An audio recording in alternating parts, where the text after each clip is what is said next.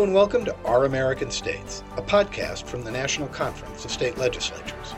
This podcast is all about legislatures, the people in them, the policies, process, and politics that shape them. I'm your host, Ed Smith. For those legislators who really are about how do we help other people, it is so important for us to try to do as best we can, get in the shoes of somebody else who has they don't have the same benefits or privilege that you do, and go through and kind of be with them, right? Go out with your colleagues who are from ethnic minorities and spend time with them. Go with people who are disabled, these type of things. And it's only by that experience can we really understand each other in a way that I think will ultimately help us do what we need to do in our job to make this the best America that we can make it to be. That was Illinois Senator Dan McConkey, the Senate Minority Leader. He's one of my guests on the podcast. As people slowly head back to the workplace, as the pandemic begins to fade and more people are vaccinated, there's concern about whether people with disabilities will face steeper hurdles to employment. In the recovery following the Great Recession, for example, employment growth for people with disabilities lagged years behind those without disabilities. McConkey, who lost the use of his legs following a traffic accident more than a decade ago, has been a strong advocate for enforcement of the accessibility requirements in the Americans with Disabilities Act. He talks about the pros and cons of the trend toward teleworking for people with disabilities and the role state lawmakers can play in ensuring those with disabilities are treated fairly and included in the economic recovery. He also reflected on the 30th anniversary of the ADA and where states can go from here to make it better. My second guest is Sage Drager, a policy expert at NCSL, who discusses the roles of state legislators in this area, a new NCSL report that dives into the topic, and other resources NCSL can provide to lawmakers. Let's start with Leader McConkey. Welcome to the podcast. Thanks, Ed. It's good to be on with you today. First, let me thank you for taking time out of what I'm sure is a busy schedule to do the show. To start, let me ask you generally about the effects the pandemic has had on your constituents. It seems like every aspect of life has been affected, and I wonder what are some of the biggest challenges that you and the folks in Illinois have faced as a result of the pandemic. Well, I think the biggest thing that we've had is the fact that, over a year now, the governor has essentially run the state just through emergency orders that he has done unilaterally on his own, that the legislature has not been a co-equal branch of government in that process. And I think that has caused a number of issues. I think the governor would have had better response and better buy-in on some of his mitigation efforts, especially early on if the legislature had been at the table.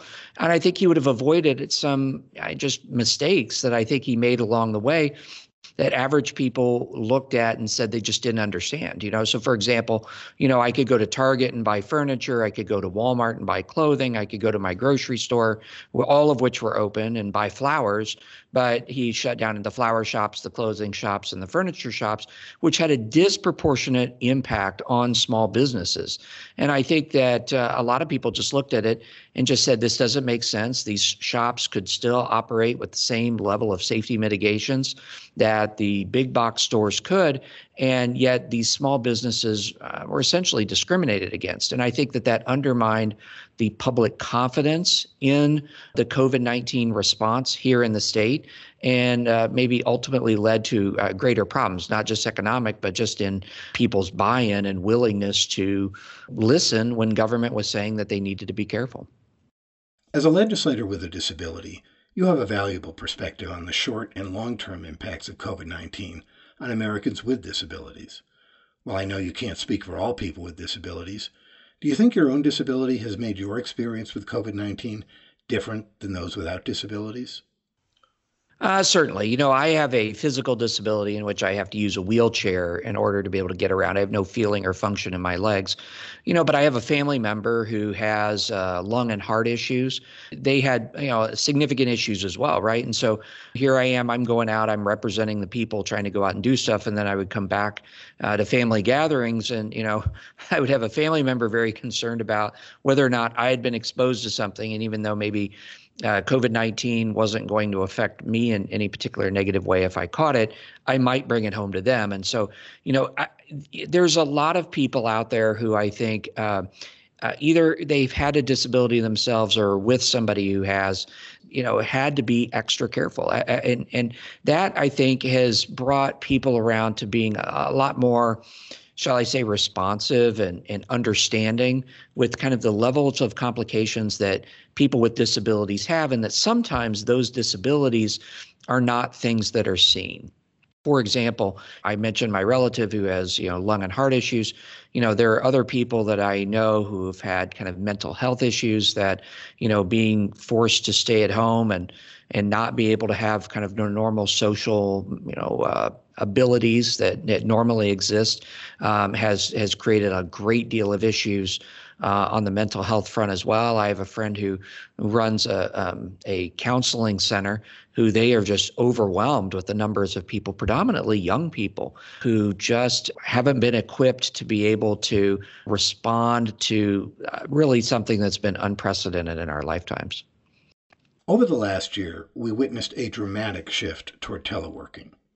While many people are gradually returning to their workplaces, recent surveys show that many workers want to continue working remotely.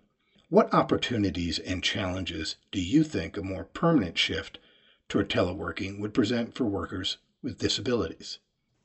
So I think that it's going to present some opportunities, right? I mean, many people who have disabilities have disabilities which I don't want to say prevent, but make it difficult, right, for them to maybe go back and forth into work every day or travel on behalf of, the business. I think that having this experience where telework has worked pretty well for lots of companies. We have lots of major companies who are now, because of their experience over the past year, are downsizing their real estate footprint, and in some cases, just having some employees in which they're telling just stay remote, it's okay. I think that will actually create some better, greater opportunities for people with disabilities, because I think employers will be more open to accommodations that they are now making for healthy employees that they just simply hadn't attempted or planned in the past. As we all know, COVID-19 was more than a public health crisis. It launched the national economy into a recession. The recovery following the Great Recession was far from equitable for people with disabilities. Employment data shows employment growth for people with disabilities lagged years behind those without disabilities. Are there some ways you think state policymakers can help ensure this recovery is more inclusive of all Americans? Yeah, I think that there are, types of incentives that I think could be utilized. I mean, look, virtually every state has some form of tax credits that's used for trying to have job growth, right? We'll have tax credits that are associated with things like, blighted areas or construction jobs or certain types of things in which we're trying to boost the employment in a particular segment of the economy, certain geographic areas, or for people of certain socioeconomic backgrounds. I'd like to see us consider tax credits that are geared toward those type of entities who are hiring people with disabilities who are unable to find kind of other work, right? They want to work, but they don't want to, be on the public dole. And let's look at trying to create ways in order to incentivize companies to take perhaps a risk. I mean, I'm sure sometimes you have companies who are inadvertently not providing opportunities for someone with disabilities just simply because they don't have the experience of having tried it. And I think that tax credits would be a great thing to consider in order to help target certain aspects of the disabled community to make sure that there's an opportunity. Because at the end of the day, if you're able to have someone with disabilities, get them gainfully employed, they will end up not only costing the state less in the long run, but actually becoming a productive tax-paying member of society, and that would become a win-win. You've been a strong advocate for effective public accommodations and enforcement of the accessibility requirements in the ADA. Do you have any concerns about the impact COVID-19 may have on ADA enforcement and the ability of people with disabilities to fully participate in the post-pandemic society? Well, I definitely think that we have issues with enforcement. I mean, we had it before. Most states had really not enough people who were out doing the appropriate level of checks and being able to follow up with complaints that are made. I actually had a situation here in the state of Illinois in which I made a complaint about a venue that was, in my opinion, inappropriately accessible or insufficiently accessible, I should say. And I think it took over a year for the investigators to be able to go in. And when they did, they found a whole number of issues, not even just the things that I had raised, but a number of other issues that I had not even had the chance to recognize. And I think that the COVID-19 pandemic has actually diverted resources away into kind of other work that, vitally needs to be done during this time, right? We have circumstances, here in Illinois, the Attorney General's office is who is tasked with enforcement. And some of these people have either not been able to be out and actually go in and check these facilities because of COVID-19 mitigation protocols, or having been reassigned. It just there's a lot of falling behind, unfortunately, in this circumstance. I'm sure it's this way in many other states. One of the things that I have been a strong advocate for in the past is trying to create systems that would allow for, let's say, a developer or construction contractor or what have you, to be able to proactively go to a state panel of people with disabilities, someone who not only has mobility disability, but hearing impaired, the blind, some people who uses her service animals, what have you, and be able to say, look, here's the plans of the new facility I'm looking to build or remodeling that we're going to do, and we're interested in your feedback. So instead of it just being some lawyers who are experts in the law saying, well, this is what you need to do, actually trying to make it functionally work for people. One of my favorite examples of having dealt with something that was not accessible or not appropriately accessible, I was actually at a national park in Canada some years ago, in which I went into the accessible restroom and found that it wasn't possible to actually use the restroom because the door swung the wrong way and wouldn't close behind someone who had a wheelchair like me. I'm sure that whoever looked at it thought, oh, well, the door's wide enough and we've got enough space. But just because they hadn't had any personal experience with a disability caused them to approve, in this case, a Canadian governmental entity, and had it approved a setup that didn't work for someone like me who is disabled. And so these are the types of things that I think we can do to kind of go above and beyond where ADA is now, and make it better, and do so in a voluntary basis that it actually has people working together instead of just worried about punitive actions against them. Let me ask you more broadly about the ADA, which recently turned 30 years old. Is it working well enough? I spoke a few months ago to former Senator Tom Harkin, and he thought that there should be some improvements. And if there are changes, do you think the best place to make those changes is at the national or the state level? Well, being someone who runs into some sort of obstacle virtually every day, I definitely think there can be improvements made. And I'm not sure that, one of the benefits of being in America and having, 50 different distinct states is the ability to have 50 different laboratories in which we get to try different things. And I think that, the best way of us upgrading ADA on a national basis is actually to kind of incentivize states to go out and do their own improvements to ADA, sort of like along the line of what I was just referring to as, in a voluntary panel that is trying to get people to collaboratively work together. And in that circumstance, I think that what we can do is then, over a few years, maybe pull people together for a conference in Washington, D.C., like what was done, which helped lead to the original ADA, and say, here's what we're trying, and exchanging ideas, and be able to have those best ideas that are least expensive but most best in really ensuring accessibility to rise to the top and then get incorporated on a national level for everyone. As you know, our audience includes your colleagues, fellow legislators around the country, along with legislative staff and other state policymakers. As we wrap up, I wonder if there's any final thoughts you'd like to leave them with. So I would say that the biggest lesson for me, so I became disabled almost 14 years ago now. I was in a hit and run accident. A car came into my lane, pushed me into oncoming traffic, left me with a spinal cord injury and no feeling or function in my legs at all. And, one of the things that I think was been probably the best outcome of that terrible tragedy has been the fact that, I now understand in a personal way things that I never would have understood, in 70 or 80 years of life had I never become disabled. And it's given me a real opportunity to stand up and help defend those people who, need special accommodations. And, what I would say is that we all have blind spots that are limited by our own experience or, like in my case, prior to my accident, lack of experience, lack of exposure to what happens if you don't have a disability yourself. One of the things I would say is to encourage, for example, I have a friend who his wife became temporarily disabled for a few weeks, and she had to use a wheelchair. And he came to me one day and he just said, I finally understand what it is that you go through, because I've had to help my wife over the last few weeks.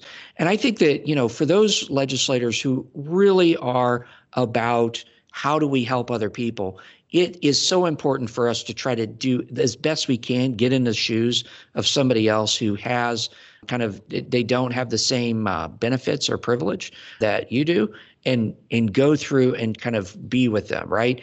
Go out with your colleagues who are from ethnic minorities and spend time with them. Go with people who are disabled, these type of things. And it's only by that experience can we really understand each other in a way that I think will ultimately help us do what we need to do in our job to make this the best America that we can make it to be.